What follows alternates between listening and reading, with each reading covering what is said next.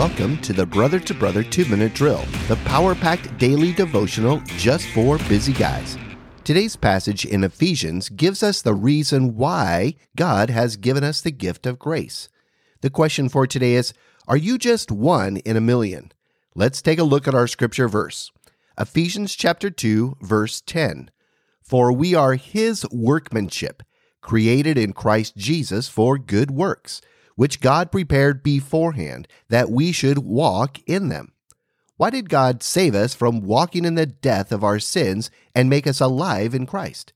So that we would walk in good works. If you watch a craftsman work his trade, it is amazing to see beauty formed out of raw materials, or he may skillfully construct a functional object. I have a brother-in-law who is a skilled woodworker. I am always so impressed when he transforms raw wood into beautiful, functional works of art. As we were walking through some art galleries, our jaws dropped as we marveled at the sleek, handcrafted wooden canoes and kayaks made by this amazing craftsman and artist. The deep, rich, vibrant colors of the wood strips and wood grains with inlay of turquoise turned a common object, a canoe, into something extraordinary. My hand couldn't help but reach out and let the tips of my fingers run along the silky smooth finish.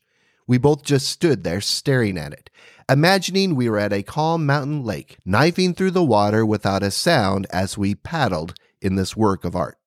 The divine master craftsman has skillfully and artfully created you through Christ Jesus to do good works.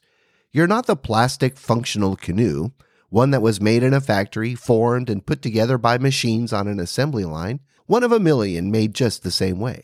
No, you are handcrafted, like the art piece in the gallery, created with a functional and purpose, but made with great artistic skill. You are unique. You have a functional magnificence. You are God's workmanship. Now get out there and fulfill what God has created you to do. Thanks for listening. Check out the show notes to connect and support Brother to Brother.